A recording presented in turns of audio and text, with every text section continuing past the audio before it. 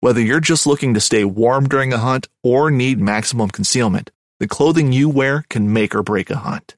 At MidwayUSA.com, we understand hunting clothing has come a long way with more meticulously crafted camo patterns, advanced scent control technologies, and weatherproof options to withstand the elements. Hunters have to wait until their favorite season, but shouldn't wait on gear, which is why Midway USA offers super fast shipping. When you're ready for your next system, log on to MidwayUSA.com. This upcoming concert season will be all about the boots, and Tecovas is your stop for the best in Western style. Tecovas has seasonal and limited edition offerings this spring and summer, including men's and women's boots, apparel, hats, bags, and more. All Tecovas boots are made by hand in a time-honored tradition with timeless styles that are always on trend. And Tecovas has first wear comfort with little to no break-in period. It's hard to find this level of comfort paired with this level of style. Stop by your local Tecovas store, have a complimentary drink or two, that's WCB style, and shop new styles. The smell of fresh leather and friendly staff are at your service. Many stores even have leather custom branding to make your boots truly personalized. And with regular live music and events, there's no in-store experience like it. If you can't make it into a store, just visit Tecovas.com. That's TECOVAS.com. They offer free shipping on all boots, as well as free returns and exchanges, and ship right to your door. Go to Tecovas.com and find your new favorite pair of boots today.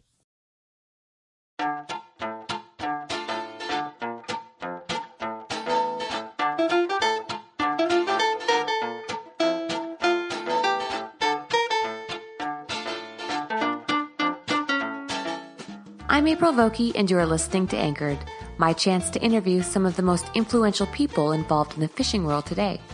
Join me as I travel to sit face-to-face with my guests and learn more about their careers, opinions, history, relationships, and life both on and off the water.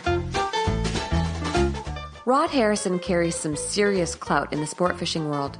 As a friend, guide, and mentor to some of the most notable anglers in the fly fishing industry, Rod is a man who has had an undeniable impact on the sport as we know it. From the New Guinea black bass to the marlin junkie who helped to pioneer game fish tactics, Rod Harrison is a man who has seen it all. I was thrilled to have the opportunity to sit down with him for his first ever podcast and to learn more about this special man. I don't know why my parents sent me to a convent school. They weren't religious. Which town did you... Goulburn, New South Wales, down in Canberra. And which country town were you brought up in? A place called Captain's Flat, a little out-of-the-way village. So anyway, first thing that happened at school was dipping the pen in the ink wells. You know, you had to fill the ink wells. That was one of the chores after school. So I'm naturally left-handed. So when you're writing left-handed with an ink well, you're dragging the ink across the page and smudging. Right. So I'm writing away, next minute for whack.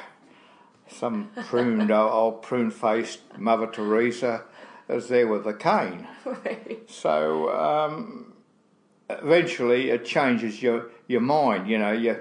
I changed my mind and hands and ended up with the script of the... I suppose my handwriting could have been a gynecologist, could have passed for it.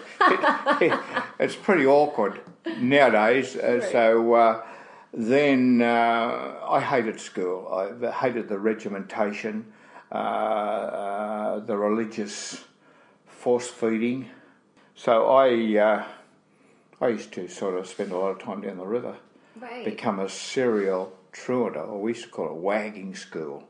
Oh, okay. Hooky, yeah. I was familiar with that game. Yeah, actually. so I become a serial wag. How old are you now, Rod? I'm 72. Are you really? I am, yes. Wow, that's a long time ago when you were in school. Yeah, it was, but those memories are pretty fresh. But, you know, if you're absenting yourself from school, you fall behind. So the longer I'd done it, the worse I fell behind. But we come from a big family, and my dad was away all the time. He was a shearer, which travelled the outback shearing sheep, and hard work, hard living, hard drinking, and we never saw him. So I'm the eldest in quite a big family. And How many siblings do you have? a couple have passed on. We had 6 altogether. Wow. I used to have to go and shoot rabbits. I could skin rabbits with my fingernails and catch fish to supplement the diet, you know.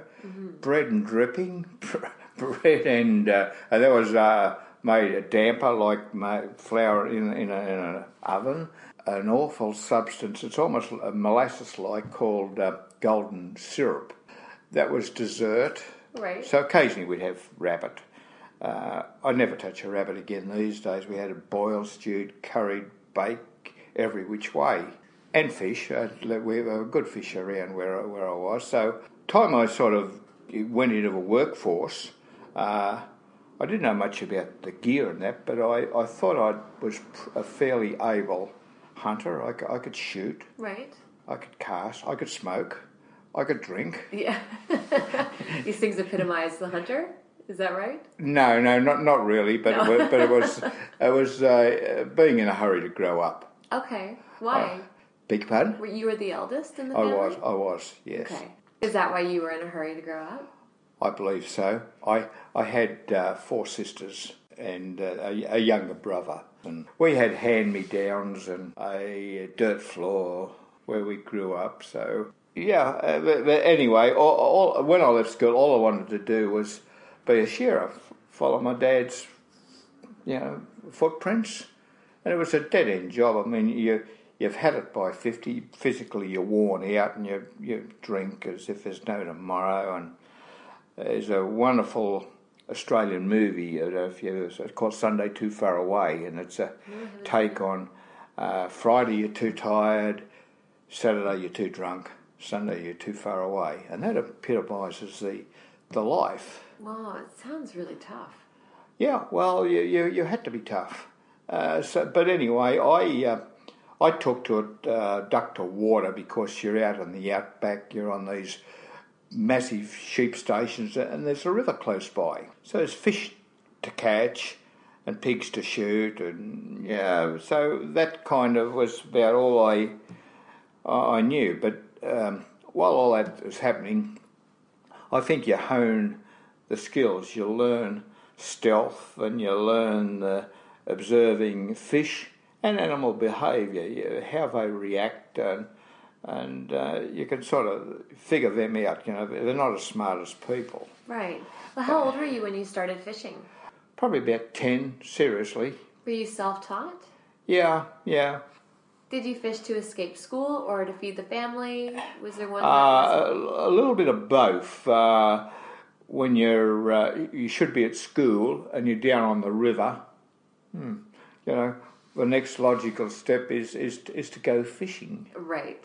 But then there was the supplementing so everyone could have a change from bread and dripping. Okay, so let me get on to the fishing part of this then. So you started fishing really quite young. Quite young, yeah. And then when did you start to go work with your father shearing sheep? I was about 14. Oh, so it was still quite young. Yeah, the legal age to leave school. Did you finish school? No. What grade were you in when you left? Eighth grade, grade 8. Okay. Yeah. So then what happens? I went out in the shearing sheds and learned to shear sheep, and my father was a kindly man, but he was a dreamer, and he liked his booze too much, and he started collecting my paychecks. Oh no. Yeah. So I soon got sick of that. Right. And see you later. And then I went out on my own, still shearing sheep, but it had the life there. I mean, it was big money for a lot of sweat and dust and hard yakka, but the money was there. Well, before that, we used to go trout fishing. One of my first experiences was down in Lake Yucumbean, and they had a golden era back in the 60s when they were filling up, and the new ground being covered, fish just eating, and 6 and 8 pound rainbow trout weren't weren't rare, not by any means. Mm-hmm. Average would have been £4, easy. So I sort of learned to fly fish. I had one of my grandfather's old rods. I had a grandfather who was a straight-back, bristled moustache Englishman who was on in the Royal Navy, and he was on a boat called the HMS Rodney, which sort of... What, you're named after? Yeah, put the Bismarck on the bottom. But he had a old cane fly rod and gave it to me, and, I didn't have an idea what I was doing. And then I had another uncle who used to live over at Mossman. Oh, that's not far away from Just here. across the bay here, yeah, Right. yeah. So during the school holidays and whenever I could, I used to come down here and then jump on the ferries and we'd go fishing. And we would, a couple other kids from the vicinity where I was sort of living there, we sort of ganged up, and fishing was one of the things to do. And you would, as the ferry's pulling in, we'd be over the rail onto the jetty before the plank came down. You'd have the deckhand say, "You little bloke," bloody. But never catch us. But we used to catch bream and leather jackets and John Dory, and so that was always a little bit of learning about the salt. And the freshwater was, we used to take our bikes to the railway station, Queanbeyan, and throw them in the guards van. There was a guards at the back used to signal the driver all aboard and just keep track of everything. But as long as you had a platform ticket, you could do that. And we knew some of the guards. We'd throw our bikes on there, a train called the Cooma Mail, go down there, and then from there we'd ride down to Adaminaby, which is pretty fair ride. It's about 12, 14 mile, I guess. Mm-hmm. And then sometimes we'd be able to throw bikes on the mail truck and then go down. He'd drop us off at a place called O'Neill's Bay, and we'd go down there. And you just wade out. The fish were just... You didn't have to cast real far. We just slop. It was an old waxed line. And Okay, so this is on the old cane rod. Yeah. Ah, cool. How old were you at this point? Oh, about 13, 14. Okay, so let me get the timeline straight here. So you go to work with your father, and you start shearing sheep. Yeah. You get to fish and hunt in the outback. Mm-hmm. How long do you stay shearing sheep with your father? About 8 years, all told. Okay, and at this point, were you in the fishing industry at all, or were you just No. I I was just pursuing the habit. We just, you get a taste for it. And I at some stage or other, it got in my blood. It was a necessity initially, but I found it very, addictive. So what about the moment when you decided, I just can't do this shearing sheep anymore? Well, I've ended up with a wife and 2 kids. We were both quite young, yeah, and she was still a teenager, and had to get married. Yeah, that happens. And, but, she was an excellent mother, and I got 2 wonderful sons, broad-shouldered sons who I'm very proud of. But I had to get a job. Okay, because, it paid well, but you weren't home. Is that how it works? That's correct, yes, Yes, exactly. So what was the job you're going to do? Well, I came to Sydney. I thought a policeman. I'll try out for that. Why? So, what was it about being a policeman that was so appealing to you? I don't know. I didn't like them. That's why you wanted to be one. No. It wasn't a power trick. It was just sort of, I don't know, just something different. It seemed a job, I just... Now, that was the first one I tried. It was a government job. People were saying, get a government job. So what did you do? Well, I came in and applied, and it was you had to do exams, they measure you, I just got through the height, and the exams started off with arithmetic. It was basic 6th grade stuff, I guess, and then a dictation test. So they'd recite something to you, you had to write it out. Right. So I failed, and I just thought, I'll stuff this, I'll maybe try something a bit easier. Anyway, because I couldn't spell the I before E except after C, all that used to really flummox me badly. And I was just leaving, and the old Sarge said, "What do you do, son?" And I said, "I'm a shearer," which back then had a rite of passage. I mean, you're a tough, hard-working, yeah, strong guy, yeah. So he said, "Look, why don't you come back tomorrow? We need boys from the bush." I said, "All right." But he said, "Now the dictation test is the editorial from the Sydney Morning Herald." I cocked my head and I thought, hang on, this is... Anyway, so the next day I turned up and I'm one of these punk rockers with the tattoos all over them. I got bloody things here, things there, written all over my arms and rolled my sleeves down. Right. So I passed. Anyway, then they used to put you at a station where there were some facilities if you wanted to better yourself, so on. So I got plonked right in the middle of the city, and at a place called Regent Street. It was a bit of a gulag. Some of those city stations, they put the people who hit hurdles, and so anyone of any rank is there for a reason. But anyway, so the technical college, Sydney Technical College, was just down the road. So I went down there and done English. So I learned about nouns and adjectives, verbs, subjects, predicates, prepositions, blah, blah, blah. On your own accord? Yeah. So how old are you now? Were you in your mid-20s almost? Yeah, I was in 23. Okay, so are you still fishing at this point now, or are you just too busy with being a cop? No, it opened up a whole new world. The place I used to have to pound a beat there for a little while. They used to throw you out in the middle of the night, and this is a really bad, nasty area. A lot of sleaze, a lot of, and cops go around in numbers now, but we used to just walk 2 o'clock in the morning. On your own? On your own, yeah. Had a gun. I remember the first couple of nights I found all this illegal activity going on. There was a pub trading after hours, and then there was a brothel going, and then a few other things. So I raced back to the station, and the old Sarge looks up. He's reading the newspaper, and he, "What do you want? You're back.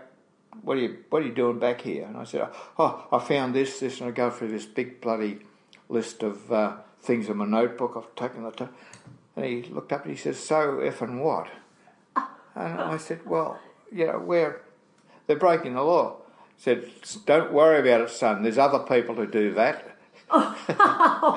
So I thought, hang on, there's another layer here that I don't understand. It's.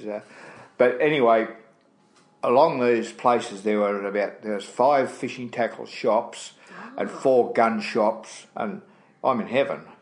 No doubt. Yeah. So one of them I ran into a fellow named Jack Erskine. Jack passed on a little while ago last year. Wonderful man, and he opened doors for me. He was in the IGFA Hall of Fame. He's probably the most famous Australian angler ever. Really on first name terms with a lot of people. And a friend of his was starting up a fishing magazine. So I thought, I'll try this. I woke up in the morning, the sun was shining, the sea was flat, and I thought, I'll go fishing. And that was about the standard of the syntax. Right. But I kept going and, cut out the adverbs and a few other things. And the guy who failed his dictation test, and you decided that you were going to be a writer for one of the magazines. Yeah. Awesome. Okay, so did you get published? Yes, I did. Did you have a following at this point as an angler, or were you just some young guy that they thought they'd give you a chance? just some young dude who were annoying the bejesus out of them. And you're very persistent, aren't you? I think so. Yeah. Yeah. If I, yeah. My wife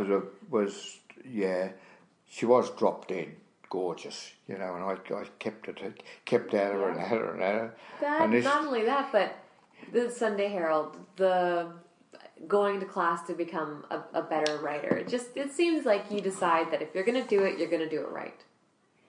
Yeah, but there's lots of other omissions in my life too. Right. So you sort of look at something and work out what is it worth it? And but I've just sort of messed around with outdoors. I think it's being part of a natural world. Let's get back to your article. So you submit your article, and what happens? Well, I knew the editor through Ron Calcutt. Jack Erskine was a leading light. He was, tinkered with tackle and done up drags, and he was just the man. He was just a tackleologist that had a wonderful understanding of machinery and a darn good angler too. And one of his associates started up a magazine to get away from this kill it and fill it type deal. Fish are too valuable to use just the once. So that's sort of one thing that stuck in my head. Yeah, that's very forward thinking for back then. Back then, yeah. Well, he actually, Ron Calcutt was his name, and he's passed on too.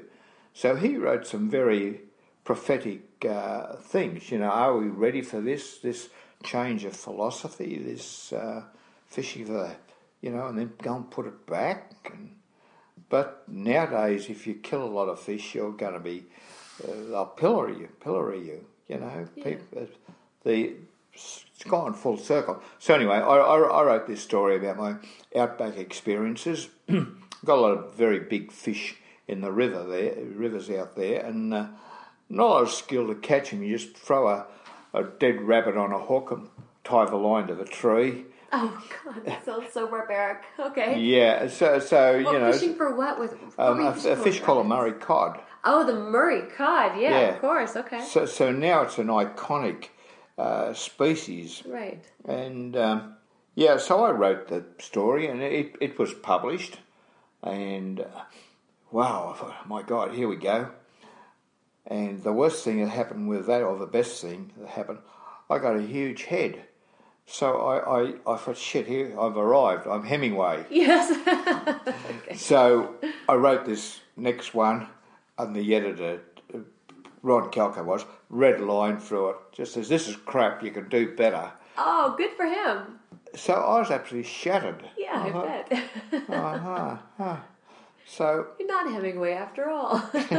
No. So anyway, I had another look at it, and you're trying to write or project your persona through your words, and it's not who you are.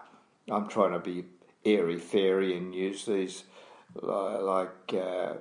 cliches. I was stupid enough to use cliches. I hate them now, unless I can make my own up. But anyway, I kind of kept going, and eventually graduated to writing the back page column for that magazine. And how long did it take you to get to that point? About 5 years. And you're still a cop at this point? Oh, yes, yeah. So at this stage, would you consider yourself fully immersed in the industry, or were you just a writer who wrote a column? No, I was at the tipping point. I didn't like the way police work was going, and the demands made, and the shift in society too.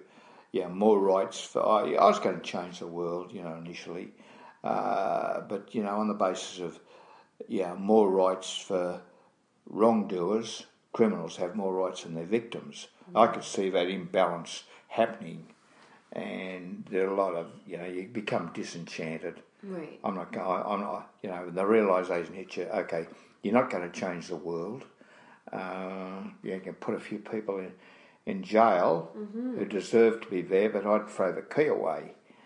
And but I stayed with it long enough to get my kids through high school. And did you ever make that step away from the police force and into the fly fishing industry as your complete support system? Yeah, I did. Well, I started to, get contributor checks, which were fairly insignificant. But then I started to, people were talking to me and acknowledging me, and I wasn't quite sure what that was, being a little bit suspicious of people. I thought, what's this bastard want? What do you want from me? Everybody wants something, right? Yeah. Yeah, I get it. I do.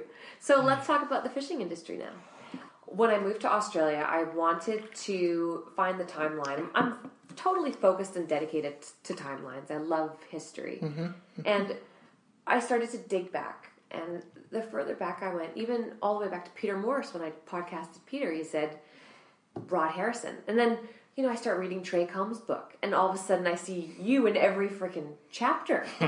And then I start looking up Dean Butler. Well, who taught, because people say you need to go talk to Dean. Well, who taught Dean? Okay, I've got Rod Harrison. Now all of a sudden I'm going on Marlin Charters, and I'm hearing about Rod Harrison. And I tried to search beyond you, Rod, and I couldn't find somebody beyond you. I couldn't find somebody ahead of you. There were.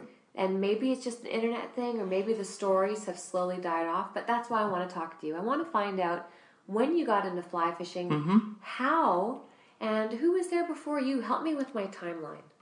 Right, okay. Well, we've had a East Coast, West Coast thing happening in Australia, oceans apart, and bit of, not rivalry, but they had it. I mean, there's a thousands of miles of coast there, and not even 1 million people there at the time, and whereas here you had to work pretty hard. So fly fishing, I become fairly fluent with lures, and used to see fly fishing when I used to go down to Yucambine and ride our bikes down there as kids, and I was impressed with the artistry of it, and waving backwards and forwards and catching these fish, and it was a case of monkey seeing monkey do, I guess.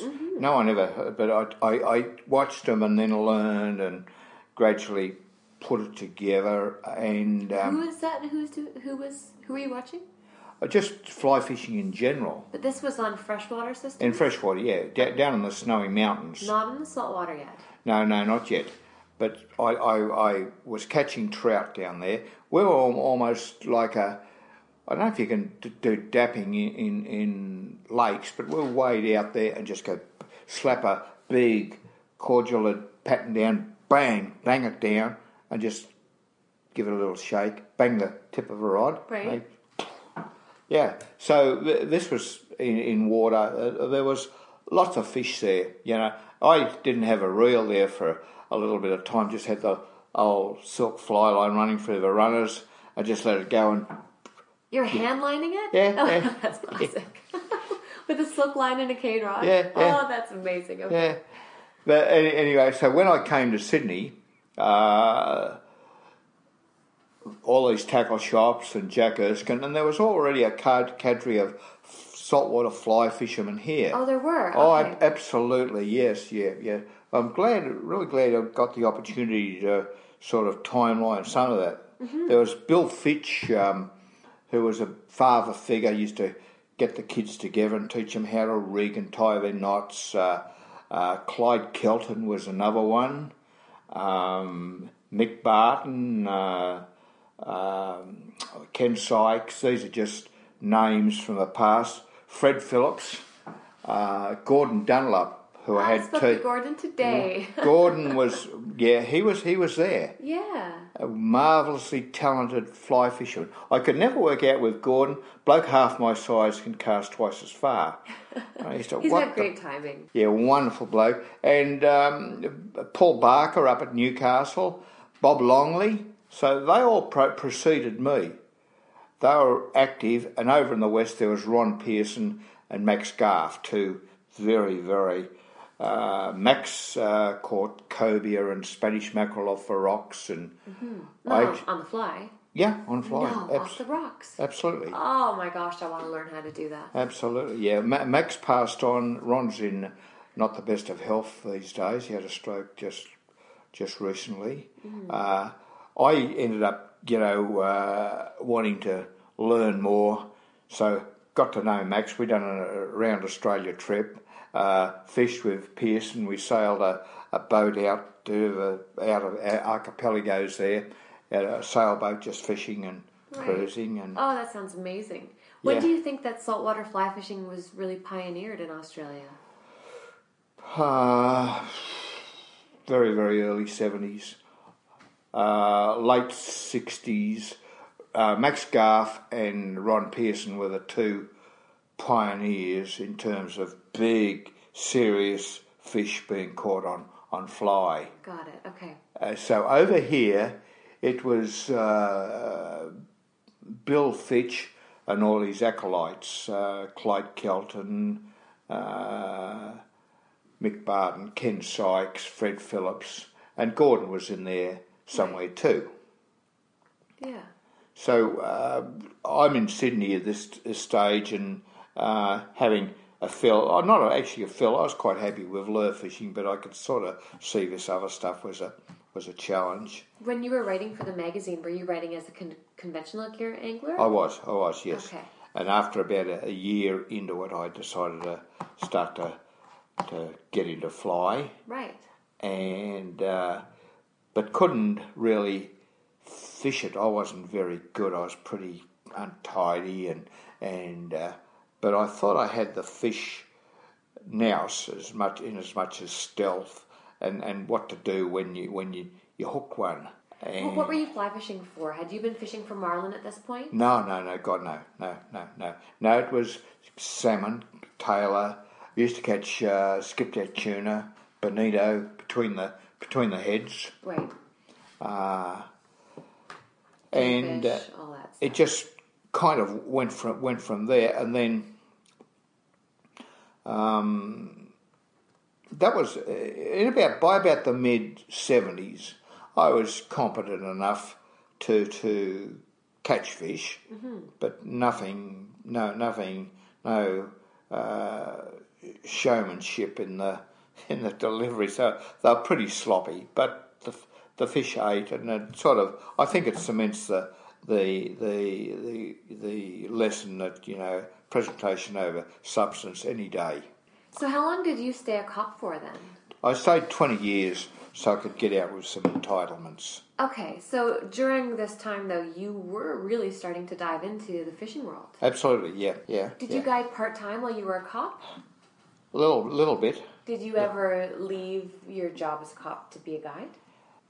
Yeah, not specifically a guide, but to I stayed in long enough to get out with a reasonable handshake.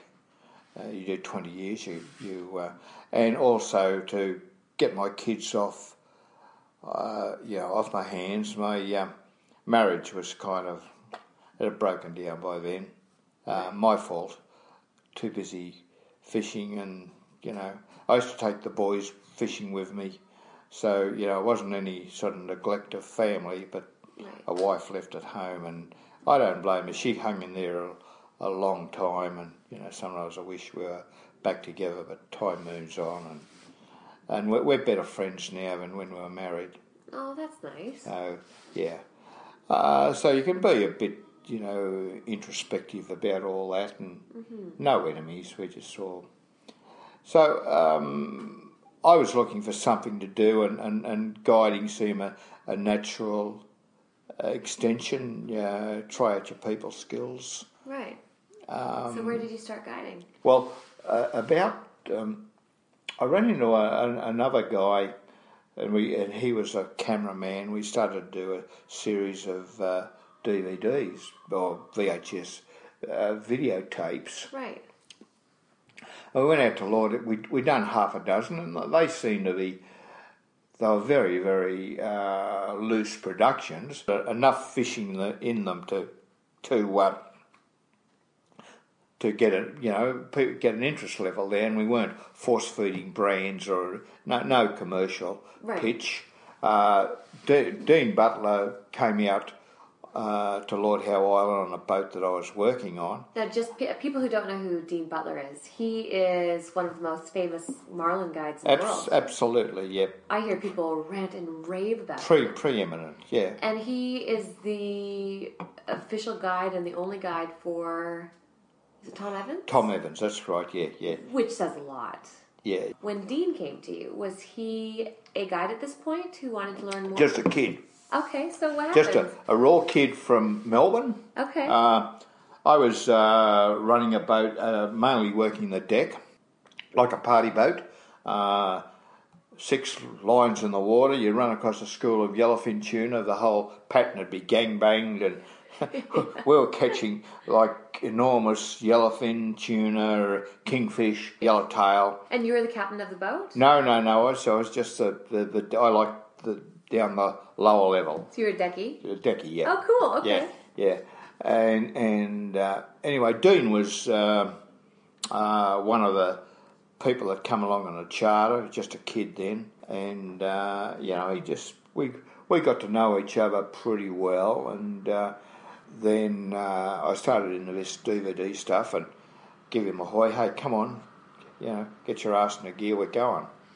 And he'd come along as an offsider, a gopher, and but had an enormous natural ability, and I think the main thing I could see in Dean was he could look at something and see something that other people couldn't. Like how? How so? Like he'd see a fish or he'd see a bird or some other feature there, and he'd put it all together, bang, that's a scenario, that's on. Right. I can make that happen. So he was fishy, he could just tell. Oh yeah. And see, with his big talent with Tom Evans was in teasing. Dean doesn't run the boat, as far as I know. He does the deck, but right. Teasing fishes, billfishes, is critical.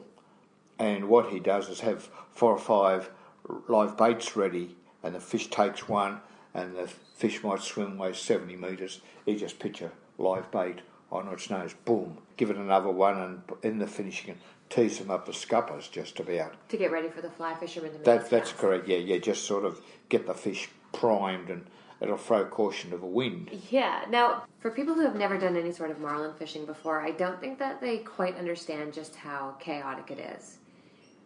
Myself, spending this last winter trying ruthlessly to get a fish, it's exhausting. It's a lot of work. You'll have hours of nothing, and then a couple minutes of just chaos. Absolutely, yeah. Can you maybe walk through a little bit about marlin fishing just for my listeners? A lot of my listeners are freshwater anglers. Yeah. They associate marlin fishing as trolling a bait and then a fish comes up and you cast, and they find it rather boring. And I'm trying to explain to them that there's a whole lot more talent than just that in marlin fishing. Absolutely, yeah. It was a team effort. I read it out of a book, firstly. I was the first Australian to catch billfish on fly. Oh, which book did you read? I think it was Lefty Kray's. Okay. Oh, it's all, the pieces are starting to come together. Yeah. Okay, so you read it in a book. And read it in a book about teasing, yeah. Yeah. So I was up in New Guinea at the time, and the stages were there. But anyway, in answer to your question, you have to use a teaser, which is a euphemism for a piece of fish. You can rig it up, but you need to reinforce it because those bills sort of knock pieces out of it. So we used to stitch it up with a sort of a twine. You have swimming baits, you could have skip baits, that type of thing. But anyway, do the miles, and it's a team effort. There's a skipper who's got to decide which way he drives the boats, looking at his instruments and so on. Then down on the deck there's the angler, of course, who's got his gear ready to make a cast. The rules are pretty stringent. You can't cast while the boat is under power. But so when a fish comes up, is attracted by the teaser, they'll let him take a bite. And sometimes they're hot to trot, sometimes they need a little bit more encouragement. So you eventually build it up as kind of a fishing foreplay, for want of a better way of putting it, and then the fish will throw caution to the wind. Once it gets a taste and then it's whipped out of its mouth, it's like taking a dog off a bone off a hungry dog. And, of course, then the fish is manoeuvred into position. Everything's pulled out of water simultaneously. The boat's out of gear. The angler makes the cast. So the captain, in my experience anyway, the captain he has his eye on what's happening, and he's there to shout instruction. That's right, and yeah. he's there to get that boat out of gear. Because if a fish is caught while in gear, it's not trolling. applicable. No, that's correct. And it's got to be on regulation tackle too. I think it devalues the currency of it all if someone fishes a straight through leader. There's line class and in I think there. my line's been like 30 pound, or my tip has been 30 pound, and even that can be considered quite high, right? What's it, 20 usually? Yeah, that's right. Yeah, I think there's a 30-pound class for Australia, but elsewhere it's stick within the rules. Well, let me ask you a couple questions about this, because you're the perfect person to ask. So when I've gone, I've had the captain doing all that, and then I've got the deckhands, and then, one's manning the live bait, or not live bait, but the teaser. The other one's maybe getting the daisy chain out of the way. I'm there ready to cast. And when I first started marlin fishing, I would have fought tooth and nail about IGFA, about the IGFA. My mentality was, I don't care about setting a record. Put on 100-pound leader, because I'm going to, or tip it, because I want to land this fish regardless of IGFA. There's two philosophies there. But then I started reading, Trey Combs' book, and I started to understand the sportsmanship in the IGFA. Maybe you can elaborate a little bit on that. Well, it's two trains of thought. If you want to catch the fish, well and good. But of course, if you want to claim a record or you're religiously regimented into that regime, okay, you do it by the book. Mm-hmm. I'm not judgmental either way, but I think in terms of actually ticking the box, you're better off just fishing the damn thing. Catch the fish, let it go. Right. You've caught a billfish on fly without going into these parameters. And if you're fishing for records, well and good. You have to abide by all the infrastructure and all the da-da-da-da-da. But if you're not fishing for records, do you think that it's important? I have no problem with it. I've done it myself. Okay, I want to go fishing with you then, because I'm going to put a 100-pound tippet. Yeah. I haven't landed one yet, so I just would really love to get one. I'm not going to. I think to just stay true to what my journey has been, I will continue to stick with the IGFA regulations. No, well, but it's getting into the philosophic, I think, really. So what happens with Dean then? He comes to you and... Oh, we just sort of... He worked with his father, who had a business where I live near Bribey Island, and we just started going fishing. Then I got into doing these DVDs. It seemed to be a good idea at the time, but I was pretty hopeless in front of a camera. I used to... I could have been in front of a damn firing squad, I think. It was pretty... but anyway, people forgive me for that, and,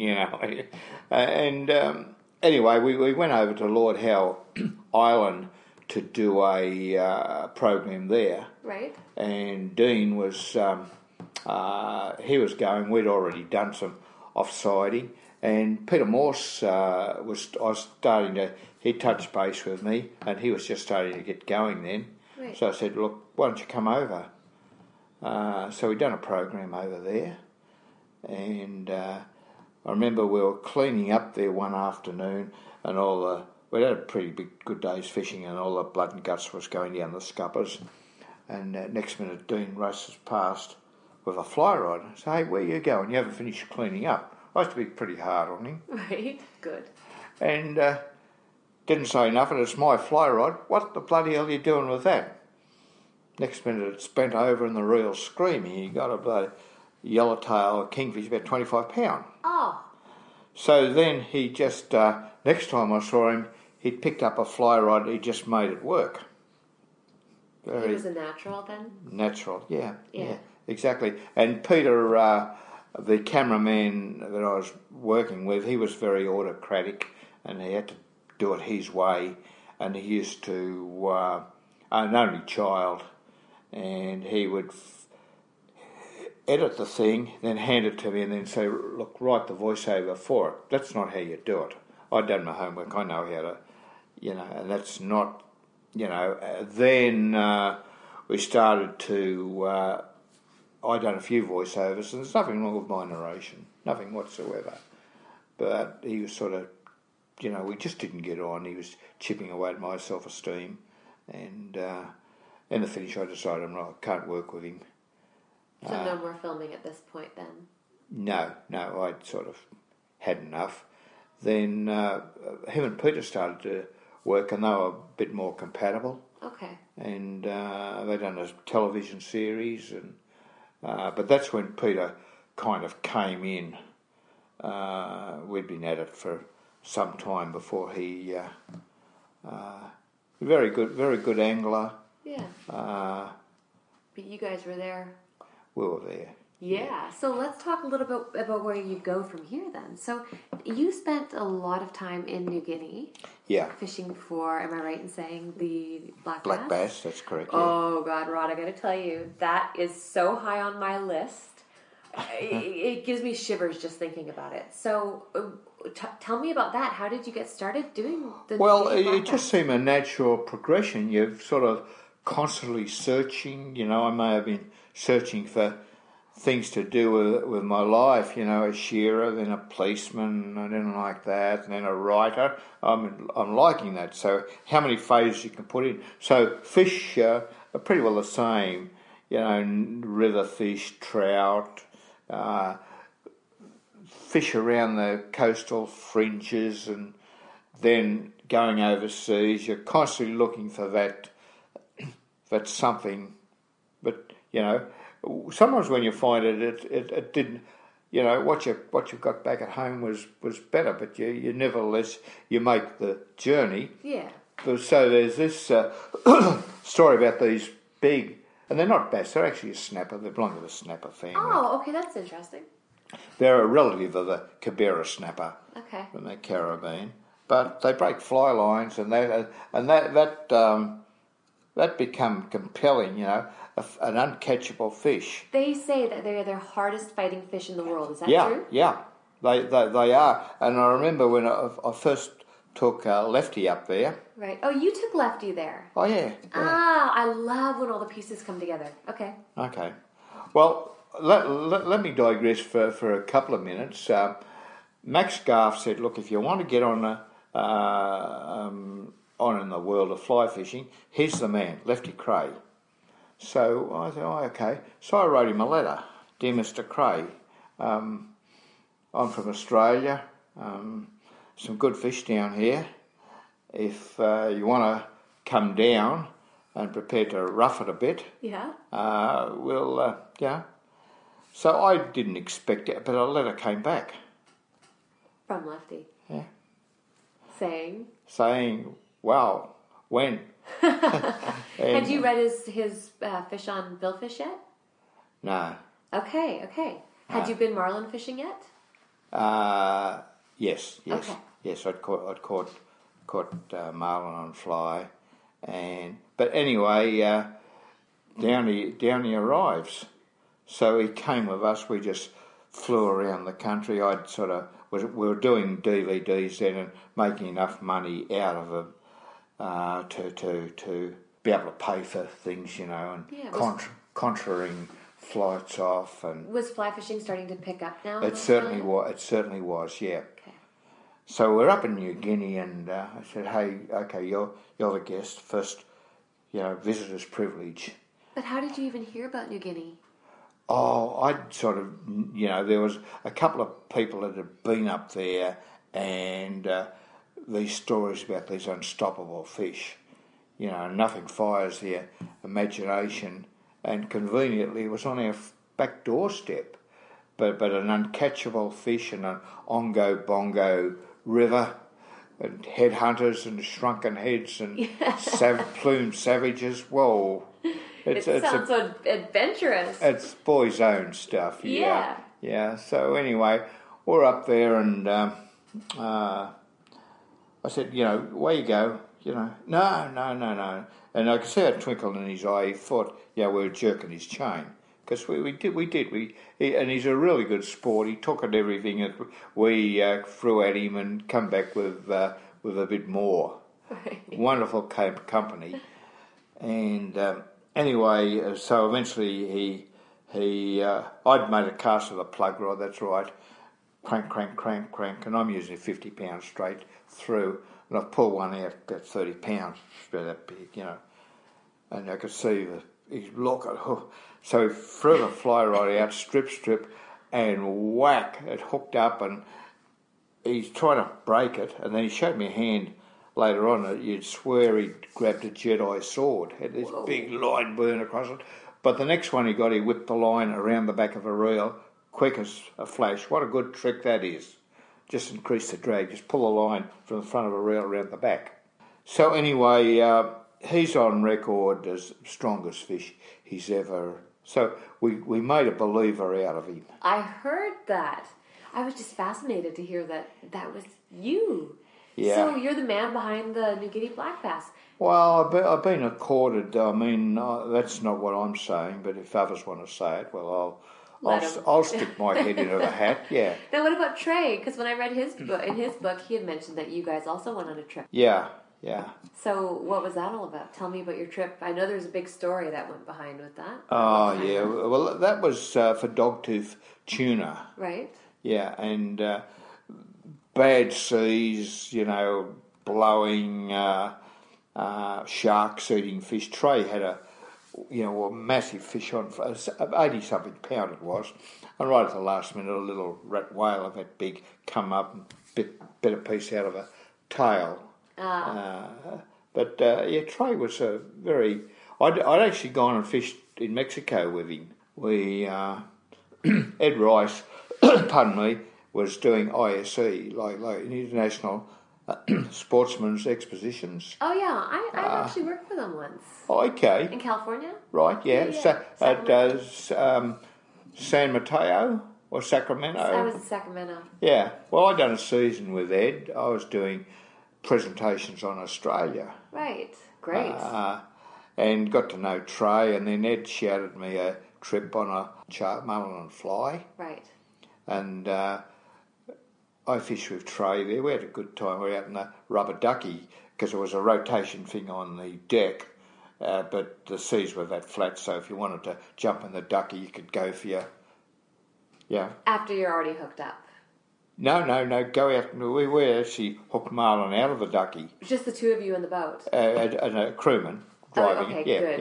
It's hard when there's two of you. When my husband, when Charles and I go out, just the two of us, I'm ending up pulling the daisy chain and trying to get my rod ready to make my cast. Okay, yeah. It's very difficult. You need another hand. Yeah, for sure. Yeah. Well, it worked anyway. Yeah. So you got some. Yeah. And that was an experience. You learned a lot, I was rooming with Jerry Seam, the guy from Sage. Yeah. And down, we have trouble in translating with accents. A bit of a roll there one time, and I'm down walking along to our cabin, got a hand on each wall, just steady. Yeah. And just as Jerry opens the door, and my hand slipped into the fingers into the door jamb. Oh no! So he's trying to close the door, and he don't know what the hell I'm hollering about. So he says, "Close the fucking door!" And he's pulled. Don't make me laugh because I'll have a coughing fit with this cold. Yeah. Oh, that's hilarious. So your fingers are stuck. He's trying to close the door shut, and a big strong man too, Jerry. Coming up, Rod and I discuss commercialization, braided lines, and his latest book. To find my reading list and reviews, as well as books written by guests of Anchored, be sure to go to www.aprilvokey.com and look for the reading list tab. Do you think that the industry has changed a lot from the old guard to now? It has, yeah. How do you feel in the saltwater world it's changed? Well, it's become commercialised.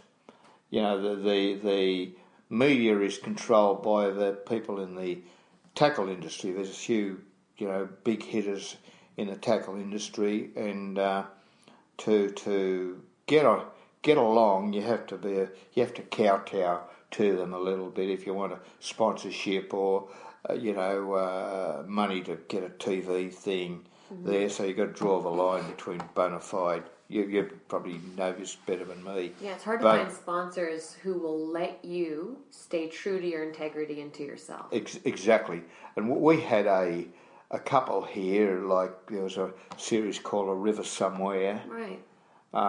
Those guys weren't good anglers, but that's not the point. They love what they're doing. Yeah. I like Robson Green. He hams it up, he belittles fishing a bit, acts the fool, but I find it entertaining. Yeah. And the tackle industry these days seems to be have a predisposition that this rod, this reel, whatever else, will make you a better angler. If you haven't got it in the first place, you ain't going to do it with what they're force-feeding you with. And all the articles, magazine stuff, it's all, the publication is predicated on advertising leads, good pictures. So the writing is pedestrian, whereas years ago, the writing had to sort of hit you between the eyes. Wow, I used to love, I tried to read Zane Grey, all those big rainbow trout and but didn't like him. Hemingway was a very tight writer, but then Haig Brown, I loved his writing. Oh, good, yes. And there's a few out of the States that were very good. Dirac, I like his stuff, but it's a bit narrow in it as much as, you've got to get out of them trout streams, mate. Get on the flats with something that'll run a bit of string out there. And the young fellas have got the idea they've got to wear badges, they've got to get there in a hurry, blow their own trumpet, and they don't understand the role of third-person credibility. You can't say it, let someone else say it. And you have to pay your dues for that. Do you think that social media is helping to keep it true?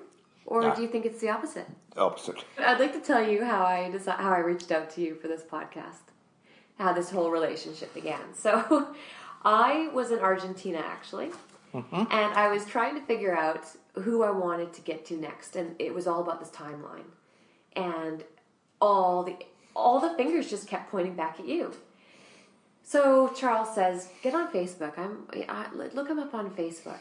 And he was actually in bed going through all your photos. That sounds bad. But he was sitting there going through all the photos of all of these amazing anglers who you fished with.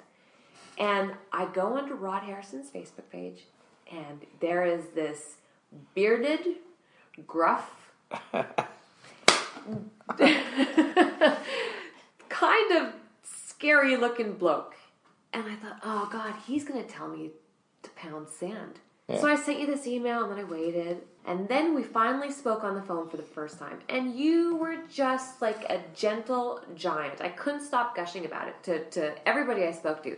That conversation turned into another. And, I mean, shit, I feel like we talk every couple days now. And you just are one of the sweetest, kindest men I've ever met. But on Facebook, you use that to get your point across, damn it. I'm not schizo. but people do think that I'm an ogre, and that suited me. An ogre? An ogre, okay. yeah. That's great. That suited me fine. Being an ex-cop, people are very judgmental straight up. Yeah. So I sort of jump on the higher ground. I think you place a lot of value, integrity, pride. I like to be if there's going to be something said about me, is that I've done it right. I've done, tried to be true to myself, irrespective of what the consequences are. And that's probably cost me a lot in the commercial world. People don't touch me because I don't kiss asses, right. And I will tell them. Yeah. So I've never, and I'm aware of this totally, and it's the way I'd want it. I've never risen to the great heights commercially. But by the same token, I haven't seen anyone there that I couldn't handle with a fishing rod or out the back, So I think we've bred a mob of sissies, soft-handed bloody sissies. You obviously have a very strong stance when it comes to politics. Absolutely. And what would you like to see happen in Australia that maybe isn't happening right now? Well, people have a sense of right and wrong, not only with people but with the environment. And you can't get at the left side of politics soft and green and look after things, but their people policies just don't make sense. Mm-hmm. You know, do the crime, do the time, but you know some things are sacrosanct, and stop cashing in natural resources. You can rob people with a fountain pen, you can rob them with a gun, and these, you know, with blue collar crime and these bloody political deals, and they get the nod here, and you know this is all our heritage, you know, and it's just being cashed in bit by bit by bit, and the majority of the people are happy. They live an urban existence, have a little box on the hill, and you know drive to work and traffic jams and get a pay rise and have a legalised dose of violence every weekend, aka football, and that's their lot. To encapsulate all that, get back to basics, get back to your roots, but you've got to know where they are in the first place. Okay. Maybe you could explain to me your viewpoint on braided line. Yeah, I've sure. seen a couple posts, and I'm genuinely confused about. I'll send you. I've written a book on braids. What are the advantages to the braid to braid over monofilament? Well, okay, no stretch. Well, that's not quite right. It has a minimum of stretch, a little bit, so you have better contact with the fish. It's thinner, so you have less pressure on it. You can fish deeper. It's stronger, so the paradigm with rods has changed. You know, conventional rods, in a fly fishing sense, it's effectively double the capacity of your reel with backing. That's the thing. So you don't need something the radius of a bicycle wheel. You can get away with something a bit smaller. Right. And but for ordinary general fishing, you have that feel, and you can fish deeper. It's just opened up a lot of other areas that weren't there beforehand. So anyone fishing you have better lure action. You know, we have a more direct path without any rubber band affecting of the mono. Right. Yeah, they're compelling reasons, and once tried, usually there's no going back to mono. So the lure fishing community, by and large, has transitioned into braided lines, but it also has a lot of properties that people don't understand, you know. But overriding all that, I mean, people say, "Oh, you've got to tie special knots and all that," but you know, once you get into that, there's more knots. I use one of my little homilies. There's more knots around than what you'll untangle from a Roman orgy. Oh, that's horrible. I know. Oh, that's excellent. I love it. But anyway, so worst case scenario with that braid is 50% knot strength, right, which doesn't match up well against the 100% you get in mono. But to combat that, the manufacturer's already double the breaking strain of a line. So if it says 20-pound braid, it's effectively the unknotted tensile strength's 40-pound. So worst case scenario, a bad knot by someone who can't tie their bootlaces up properly, you're still getting what's on the spool. Right. So and there's a lot of hoo-ha about that. You've got to underfill the reels. You have to prevent slack line. Watch tip wraps. There are a few little tricks, but by and large, anglers have learnt this line management. They've learnt a few little things, and keep a watch out for them, and you know it all works. Can you explain something to me about tension? Just thinking about tricks here. I made the mistake of hooking into my first marlin on the fly and tightening my drag. When somebody screamed out, "Adjust your drag," I just thought, tighten my drag. And now I learn that I need to be loosening my drag. Can you explain to people who have never done this before how this works? Yeah, well, sure. The primary thing is to hook the fish up first. So you have a sharp hook primarily, then you have a hooking arrangement in the fly that facilitates that. Some people like dual hooks, two's better than one. I prefer just one hook. Is that so that their mouths don't get pinned shut together? Yeah, no, just sort of, increases. You've got two hooks down there, so you double, on paper at least, you've doubled your chances of hooking the fish. Right. So you prefer two hooks? No, one. Why? One hook, well, two hooks work against each other. One might be almost in, and the other one catches, and yeah, it's a no-go. Right. Whereas I'll use not a conventional fly hook where there's no set. I'll use one with an offset and with a turned up eye, so snooze the line onto the hook. Right. Okay. With a little set in it. Yep. And see when the fish, and also you position the fish before you make the cast. Tease him up, whip the teaser out. Don't cast in front of him because you will not get a hook up with a head-on shot, or it's very difficult. He's chasing it, trying to hit it with his thing, and you're running out of retrieve. Right. Throw it behind him when the teaser's thing. He'll turn around. Oh, there it is, and he'll hit it straight going away. So you have the fish is going the other way, accelerating. Right. And you actually do a strip strike. You just sort of break the line. Don't try and use the rod that way. What happens, and lots of people will do this, trout fishermen, what happens that the tip actually, the bend actually locates in the tip of the rod and the pressure goes down. Mm-hmm. You think about that, you reckon you're dislocating its jaw and crossing its eyes.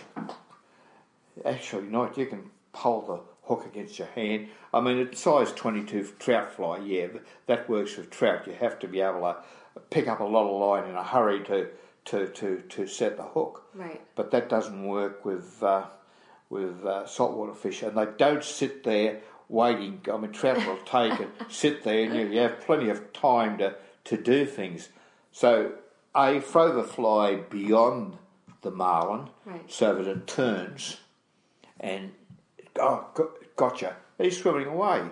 So you're clearing your loose line. You'd be amazed how long they'll hang on to it, and then break the line. And the way when you say break the line, you mean your hands. Slow it down, right? Okay. Yeah, and the way to max out a fly rod is to flex it through its entire length.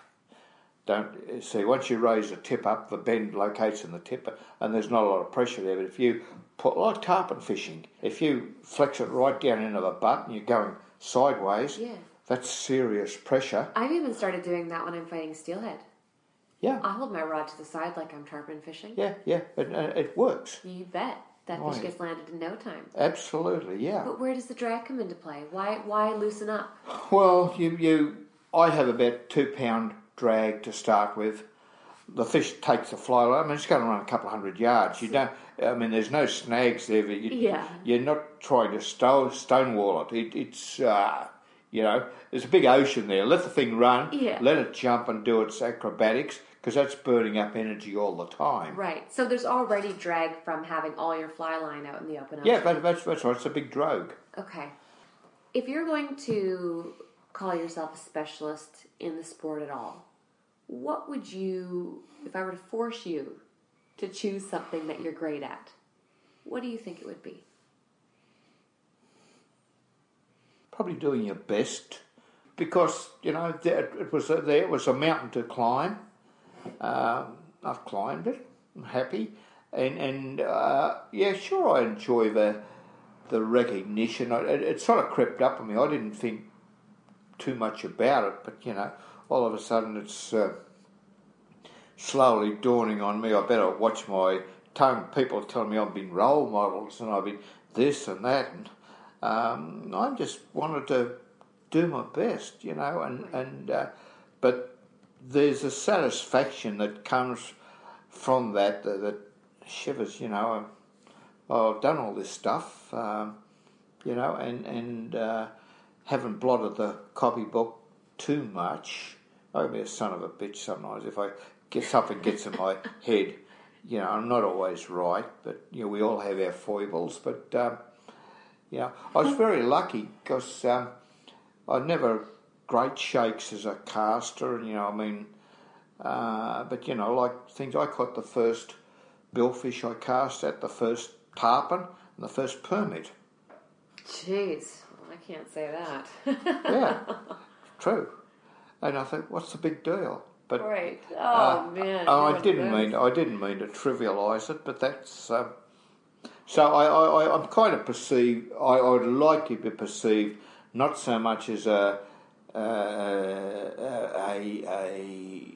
perfectionist and pedantic and this is that, and I'm just pretty rough around the edges. Just go and do it.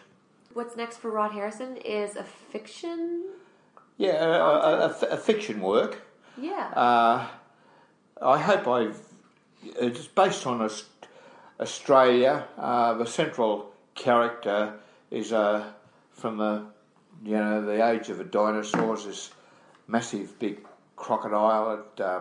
People don't know how long crocodiles live, how big they get to, because recorded history postdates the lifespan of the current generation, and it could be that some slip through the cracks and live a full life potential. But anyway, this animal is it hatches.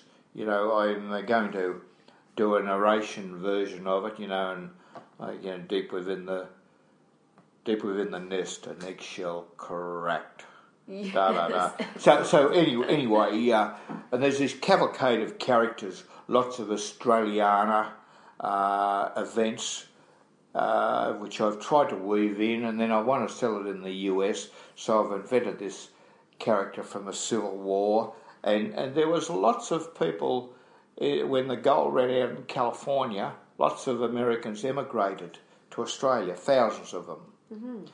And so there's that, drift down into the Antipodes, and I've kind of picked a character there and followed it through and generation by generation, and done the sleaze of the Sydney underbelly and the dust and grit and grandeur of the outback, and they all get together. Characters come and go. Some get killed, some live on. Right. The main characters are a woman, undercover cop. She's svelte, 6 foot in her sneakers, trouble in a 36C. They're all trying to get into her pants, but she's too smart for them. Yeah. And the other is an Aboriginal who educated in a white world. So he can drift between, he's not in denial about his Aboriginality, but he can drift between the dream time and real time if he wants to. Right. And they come together, not romantically, but they come together, their lives blend, and that ends up on this river. And in the meantime, this crocodile is minding its own business, eating any people. If they come near its environment, even a lick and a promise by the water's edge, boom, gotcha. So I'm kind of, I don't like the media, the way they sensationalise bloody things and distort it and that. So this is my little bit of comeuppance for them. It's been super entertaining so far. I can't wait to keep reading it. Oh, thank you. Is there anything that you would like to add, or that you would like to ask me? Well, yeah, I guess it's a man's world. What the hell's the Sheila doing in it, and doing it so damn well? Oh, thank you. You know what? My talent is just like yours. I just really love it, and nothing's going to stop me. Way to go. Well, rock on. Props to you. And that concludes this episode of Anchored. Thank you so much for listening. Please take a quick moment to leave a review on iTunes.